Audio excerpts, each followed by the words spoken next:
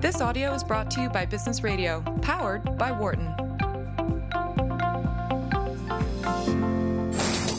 You're listening to Dollars and Change on Business Radio, powered by the Wharton School, Sirius XM 111. Welcome back to Dollars and Change on Sirius XM Business Radio, powered by the Wharton School. I'm Sandy Hunt. And I'm Cheryl Kuhlman. And we welcome you back for a deep and startling segment, I think, of Dollars and Change. We're going to be speaking to Swapna Reddy, an expert really on the disparities of maternal health, to sort of put it generally. And I'll start our segment with this sort of unbelievably tragic, hard to believe, fact that America ranks the worst out of all developed nations on maternal mortality, which is the rate of women who die during childbirth or within a year after. So for all we have accomplished as a country, for all the wealth, for all the technology, that's where we stand. Don't have a baby. It's where we stand. And it's an issue that quite literally affects every person, I guarantee it. You all came from a woman. And so, this is powerful stuff. Swapna, thanks for being with us to discuss it. Thank you so much for having me. So why don't you start by giving us, I guess, just like a 1-minute overview on your background and how you became an expert and such a passionate, active member of, this issue area. Sure. So thank you. So I'm a clinical assistant professor at Arizona State University at the College of Health Solutions. And really my background and focus is in how policy and legislation can be tools to improve population health, especially those for the underserved, and really with a special focus in women and children. And I'll tell you, when you focus on women and children, to your point, this is one of the most important issues and one of the most tragic issues impacting women's health because, as you mentioned, regardless of all of the advances that we have in medicine and in health in the United States, I would argue that we have some of the best, if not the best, health science in the world. We have this gross disparity as it relates to maternal mortality, and it affects everybody because, we're all, in fact, born.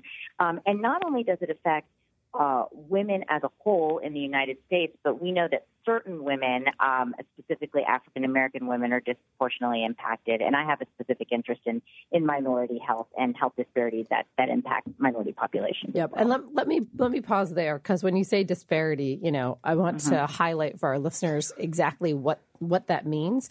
So Black women in the U.S. are 3 to 4 times more likely than white women to die from pregnancy-related causes nationwide. In New York, it is a multiplier of 12 times more likely in New York City. Which is just hard to believe. Which is unbelievable. And an additional compelling data point is that the problem is not limited to class. There's not an association with socioeconomic status. Having a higher income and more education offers no statistical protection. So you're in comparing individuals with the same, income, education level, a Black woman is still many times more likely, depending on where you are geographically, 3, 4, 12 times more likely to die during childbirth. That is a significant disparity. And Swapna, this is in the zeitgeist right now, women's issues broadly, Serena Williams, I think in particular, put a little bit of a spotlight on the race disparity of maternal health. But I haven't seen any explanation for it. What do you think is driving this? Right. So this is what's really tough about this topic because there's not a single cause and we can't just put our finger on it. And I think that's what's really tough here is because you're right. Even if we adjust for socioeconomic status, even if we adjust for education, kind of some of our common factors that we can usually explain disparities with, we still see this tremendous disparity, and we still see that African American women are experiencing this differently. So there's something about the African American experience, and especially the African American female experience in the United States, that makes this more likely. And so when we try to think about what that is, we have to look at sort of a complex web of upstream factors. So while we know that African American women are, disproportionately more likely to live in poverty, to have unsafe housing, to have less access to regular and preventative health care, including prenatal care, there's also this piece about bias and kind of what bias in our everyday life does, and then especially bias in the healthcare system does to our health, because what's happening is this kind of persistent and lifelong experience with racism, perceived racism, and especially the unconscious bias and implicit bias that we are hearing so much about these days. It's certainly not new, but we're kind of opening our eyes way more to it. We know that Starbucks just had, a national training on unconscious bias, right?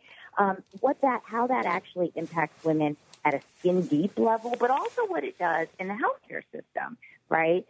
Because we know that through biases, a lot of times we get physicians and other healthcare providers, healthcare systems that aren't listening to some women as much as they're listening to others, because there's biases about their ability to understand it, their ability to be compliant, if they're overemphasizing things like pain, and those little sort of biases that might already exist when you're in a trauma situation, when you're in an emergency situation, when symptoms aren't necessarily so obvious, actually can lead to really dangerous health outcomes. And in the case of these African-American women, all too often death. And so I've heard this about sort of like leadership characteristics and other things that, there's a sort of, you have a resting state, and then when you're in a state of trauma or a heightened state, they sort of show up in a more extreme way. Are you saying that bias does as well? Well, yeah, so we know that about bias, right? And that's what's really tough about the unconscious bias, is that it's something that exists. It's something that exists in all of us. We all have biases. And so usually when you're in a trauma state, when you're in a state that you're not necessarily prepared or expecting to have, those biases pop up. And so that's why it's become so insidious. And it's really this when these emergencies happen. And that's kind of what's happening. It's happening post-birth. Got it. So you're saying this, let me play this back and check for understanding. So what you're saying is, maybe if you're in a composed, thoughtful state, you're able to be more balanced, more aware of biases, who's the you? You, a physician, let's say. You, a physician. Okay. And able to, sort of treat people more consistently, et cetera. If you're in a heightened or sort of a state of trauma, or there's a particular instance that's requiring, immediate intervention, you're not being as thoughtful. And so bias shows up because you're on more autopilot. Is that what you're saying? Yes, and there's definitely evidence to support that as well. I think what's a little more bothersome here is that absolutely this all becomes heightened in trauma and emergency situations. But as we know from other instances in our society, not all instances of bias and the effects of bias are in trauma and emergency situations, and that exists in the healthcare system as well, right? Because healthcare providers are not so different than you and I, where they come to a situation with whatever biases and preconceived notions that they have. And so even in the non-trauma, non-emergency situations, these biases are popping up in a way that's pretty insidious and really hurt things also like women's trust, and especially African-American women's trust in the healthcare system. Yeah, and I can't even begin to imagine the implications across a lifetime if you do not trust a healthcare system and are not trusted by a healthcare system. So you focus in a bit of your work on healthcare system design. I was just going to go there. Yeah. Okay. So, these are human issues that you're talking about, right? It's bias, it's individuals. How does that fold into the design of healthcare, and what are some innovations or, proposed innovations that are helping to minimize these biases or control for these biases? Right. So I think a big piece of bias is really first acknowledging that bias exists, right? That especially unconscious bias exists, and that it has a role and an impact. So that's kind of step one. And I think, we're not really at a place where we have a quick answer on how to overcome these biases. So from a healthcare delivery, healthcare systems perspective, the best approach is really standardizing processes, right? So that's what the evidence kind of tells us. That's what the research says, is when we have standardized processes in healthcare, by the way, we do better kind of across the board in all outcomes, but especially in kind of checking and overcoming our biases, right?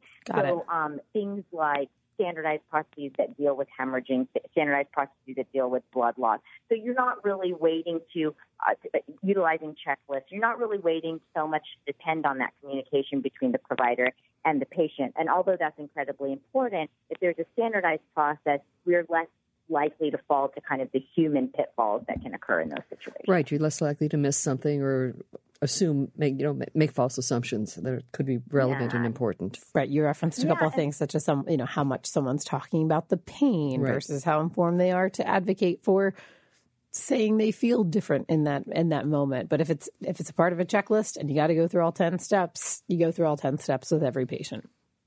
Yeah, absolutely. And, we've our friend Atul Gawande is a big promoter of the checklist in healthcare, right? And so we know that helps outcomes as a whole. This is another example of that. And, I'll tell you that you mentioned earlier that among developed nations, the United States has the worst outcomes as it relates to maternal mortality. But we have great swings even within the United States. So Texas, which is my home state, has the highest rate of maternal mortality in the developed world, actually. But, California has one of the lowest rates of maternal mortality in the United States, and it's actually very similar to Canada. And a lot of that can be attributed, not, of course, everywhere in the state, but certain major healthcare systems, Kaiser's one of them, UCLA is another, are really focusing and depending on these checklists and these standardized systems. So, and the other... So just to confirm and drive that point home, so you're saying that in California and then also Canada, they are using these checklists, and whether it's correlation or causal, but they also have very low mortality rates. Yeah, so certainly higher than it should be, of course, right? Mm-hmm. But certainly a lot lower than many other states in the United States, including Texas, which has the worst rate. And I'm not insinuating that, there's not checklists and processes in Texas, but what I'm saying is I think when you have standardized processes and you recognize that it's important to overcome the existing bias in a way that does not lend itself and open itself up to human error, we just see better outcomes. And this is just a great example of that as well. And are these checklists usually done on a hospital by hospital basis, or is it something a state implements, or does the AMA implement it? How do these checklists get developed and then implemented? Well, there's certainly organizational recommendations, and professional recommendations. But I think part of the inconsistency here from a systems delivery perspective is that this is organization by organization, right?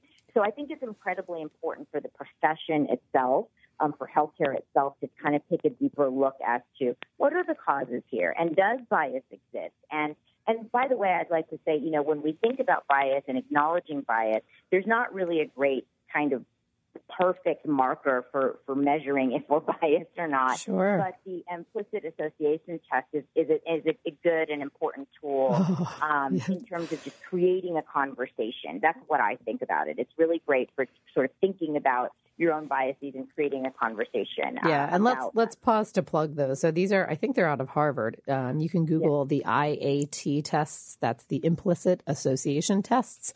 They're free, or at least many of them are free, and you can take them on race, age, disability, gender. What else am I missing? Weight. So these are, take them in the privacy of your own home. They're humbling, I think, to sort of take, to your point, Swapna, and they help, if the first step is sort of admitting you have bias, it's a really thoughtful way to begin your own sort of self-discovery around where you might have bias and why, and to begin the conversation, if only with yourself, then hopefully with others. So I'm curious about the trends. Is this getting worse? Is this getting better? Sort of maternal mortality broadly, and then specifically the disparities. I'd like to think disparities are shrinking, but what's happening? Yeah, so I think, look, if we think about it in the history of humanity or even the last 100 years, we're doing better than we used to because, childbirth, as we all know, used to be a pretty dangerous event that happened in women's lives. If we compare it to where we are in other areas of medicine, especially in women's health, I think this is really disappointing where we are, and I think the United States can do a whole lot better. And I think why it's so disappointing is because we seem to be really resistant in looking at these upstream factors, right? And things that are really tough, like the unconscious bias, like the kind of relationship with being female and being African American, that kind of intersectionality between race and gender and socioeconomic status. and all these other social determinants that we know are so important. That stuff is really tough to take a look at. I will say also when we talk about trends, though, I think what's important is not only in this standardization of systems, but also in what are we doing from an education perspective. I teach at the undergraduate level and the graduate level at ASU, and we have specific courses on health disparities. I think it's incredibly important to educate and train the healthcare providers of the future in thinking about these issues and understanding these issues, so that it's not something that they have to think about for the first time and name for the first time, 10, 20, 30 years right, into as a practice. Professional, right. Yeah. So is the really thought that part of what they are? Does a class on health disparity, and this is truthfully the first time I've heard about it, so right. I don't know if this is, really innovative at ASU, or I just have not gone to medical school, but, what are the aims of the class? Is it to help people, understand startling statistics like this race maternal mortality one, so that they're aware and try to manage or correct for it in practice? What are the big goals of a student leaving this classroom? Yeah, so for students that are leaving this classroom, what I personally want them to understand is, look, this is an evidence-based science. This is evidence-based study. So there's evidence to show that these disparities exist, okay? But the question is why? And when we think about why, it's really important to not hang our hat on these old hooks, which are things like genetics, which are really kind of, first of all, tend to be incredibly sort of racist and biased answers for a lot of things, because it kind of assumes that while, certain races and ethnicities certainly do have predispositions for particular diseases, it makes this assumption that there's really nothing we can do for these groups of people, right? And I think that's a really old way of looking at things. And as we're moving more towards really looking at social determinants of health, and that's important for students to understand, social determinants of health, upstream factors, things in their everyday life, things in patients, families, children's everyday lives that extend way beyond the clinic walls, that really impact health and health outcomes.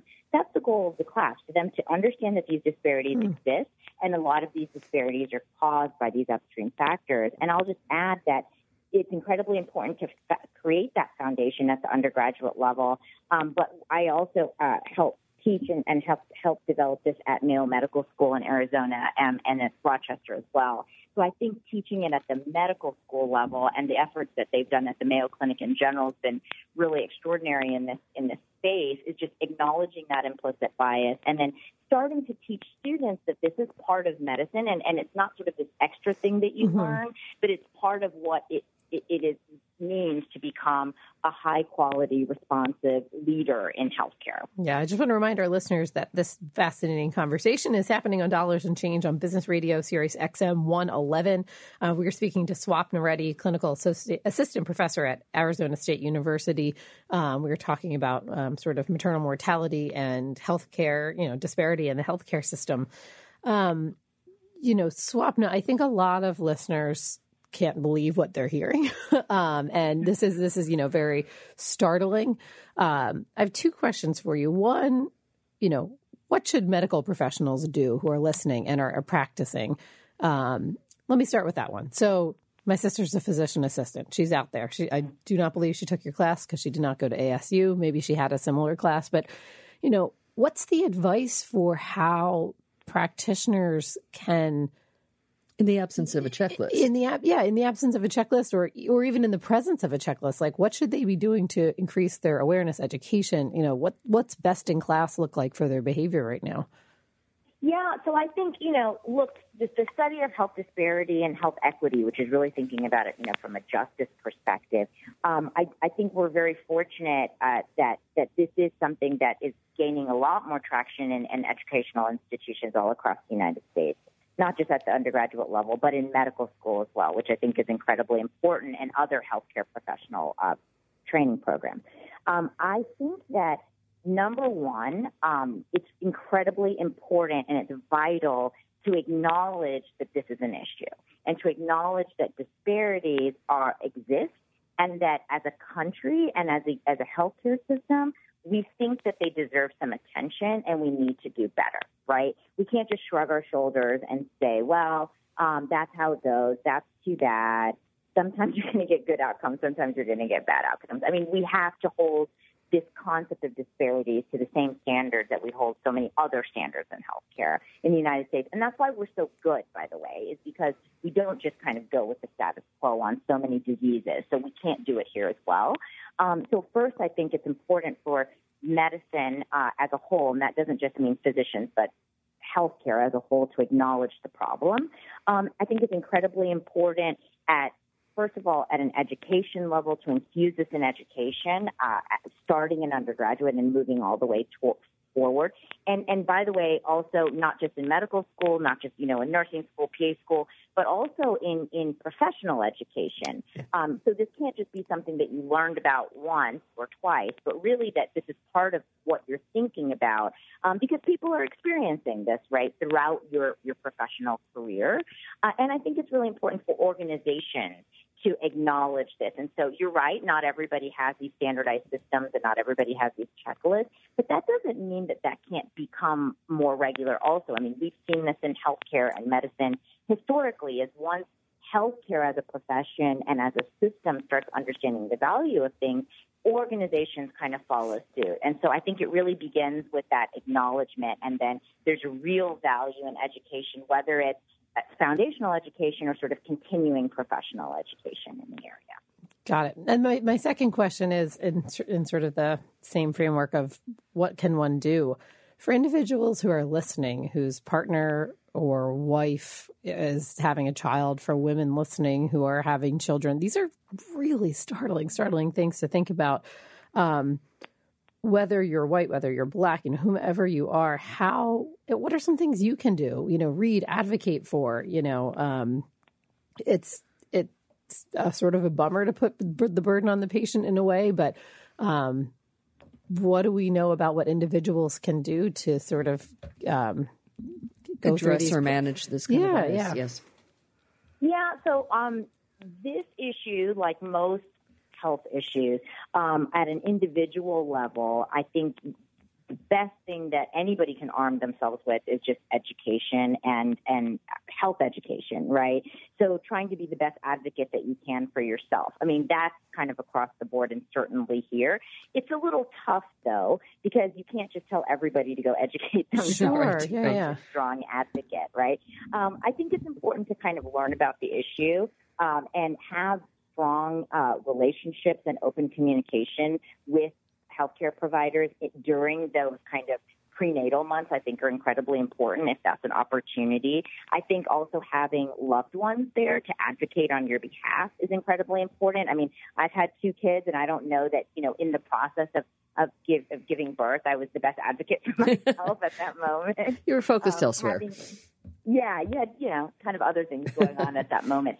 So I think having loved ones and whoever that is to also be there to advocate on your behalf is incredibly important. But having those kind of relationships with providers on the front end is really important, and doing some research if it's possible. And we have to also understand that it's not always possible, right, to find maybe institutions that have standardized these processes and that have taken sort of a leadership role on this issue is incredibly important. And I would also say, kind of holistically and sort of big picture is advocate for those and support those that kind of get these larger issues, not just in healthcare, but in society, because healthcare is really just a mirror and a reflection on what's happening in society. It doesn't occur in its own silo, right? So if we're not really getting unconscious bias in the United States, we're not going to get it in healthcare. So it's important, I think, that leadership at many levels gets it and normalizes it in our culture. So I have a question then about the trends. So Sandy listed the statistics, which are pretty terrible. African American women 3 to 4 times more likely to die, 12 times in New York. What's the historical trend? Is it fairly steady? Is it getting a little better? Is it getting worse? Do you have any sense of that? In the racial disparity? Yeah. Okay. Yeah, I mean, African American women, especially from the racial disparities perspective, have always had worse maternal mortality outcomes than than their Caucasian counterparts in the United States.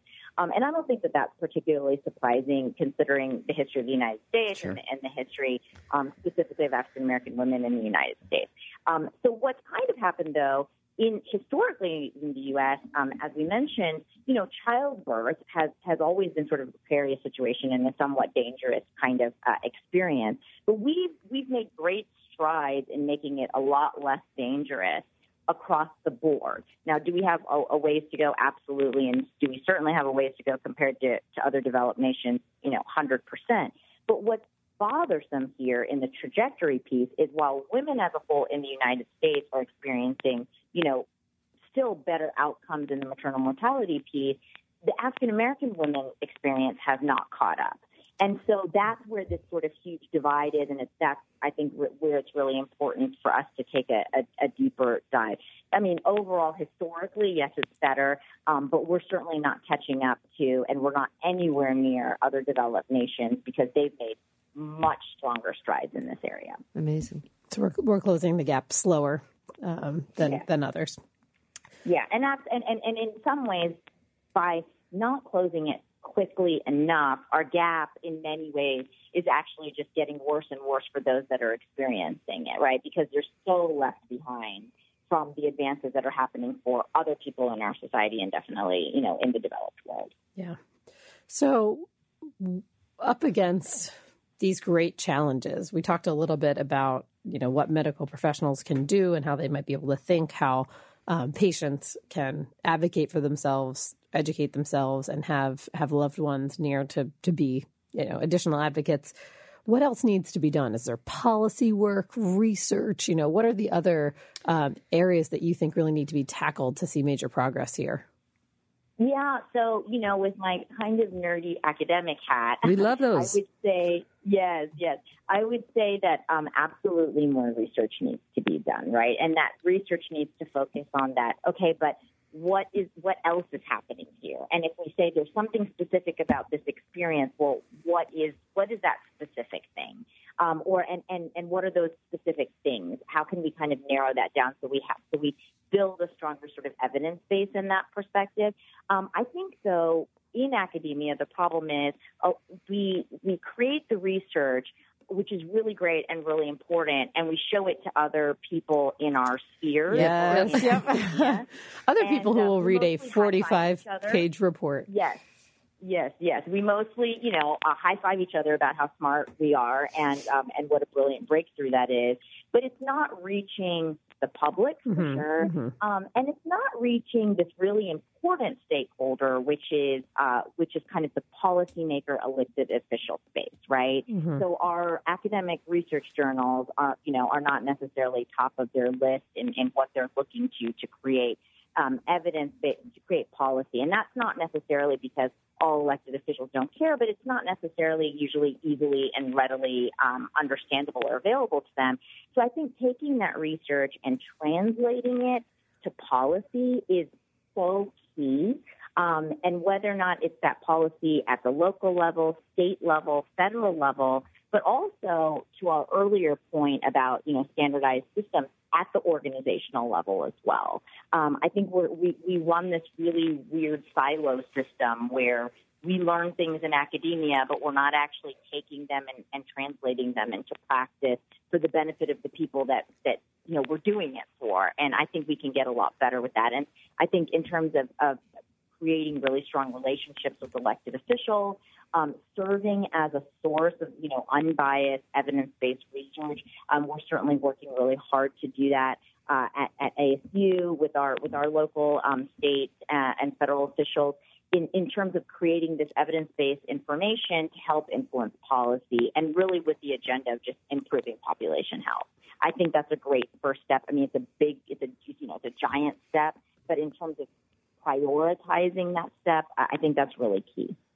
And why the governmental and legislation rather than like the AMA, the American Medical Association? Why not have them be the first point of pressure on these kinds of issues? Sure. Well, I think and when I said organizational, I mean certainly including professional organizations as well.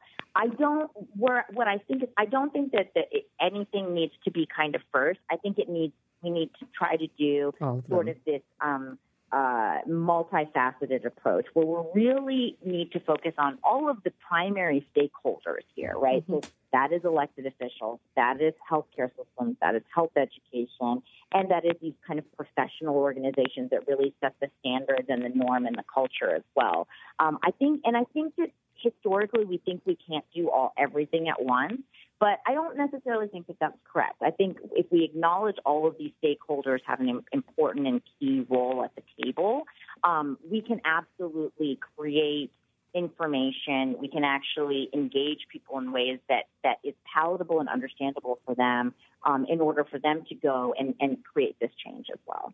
Yeah, absolutely. And I think, for us, this is music to our ears around that research translation piece, because that's a big part of our responsibility, is that whether it's impact investing data or, and the hours of the Sport and Social Impact Initiative. Yes, sorry. Yes, ours at WSI, or, academic research on bias, and how to combat bias. If these are 60-page academic reports behind a university paywall, we can't expect people to take action on them. And so, it's a huge responsibility and opportunity and gift for us to be able to take that and turn it into something usable, whether it's by legislators or by practitioners, medical or otherwise.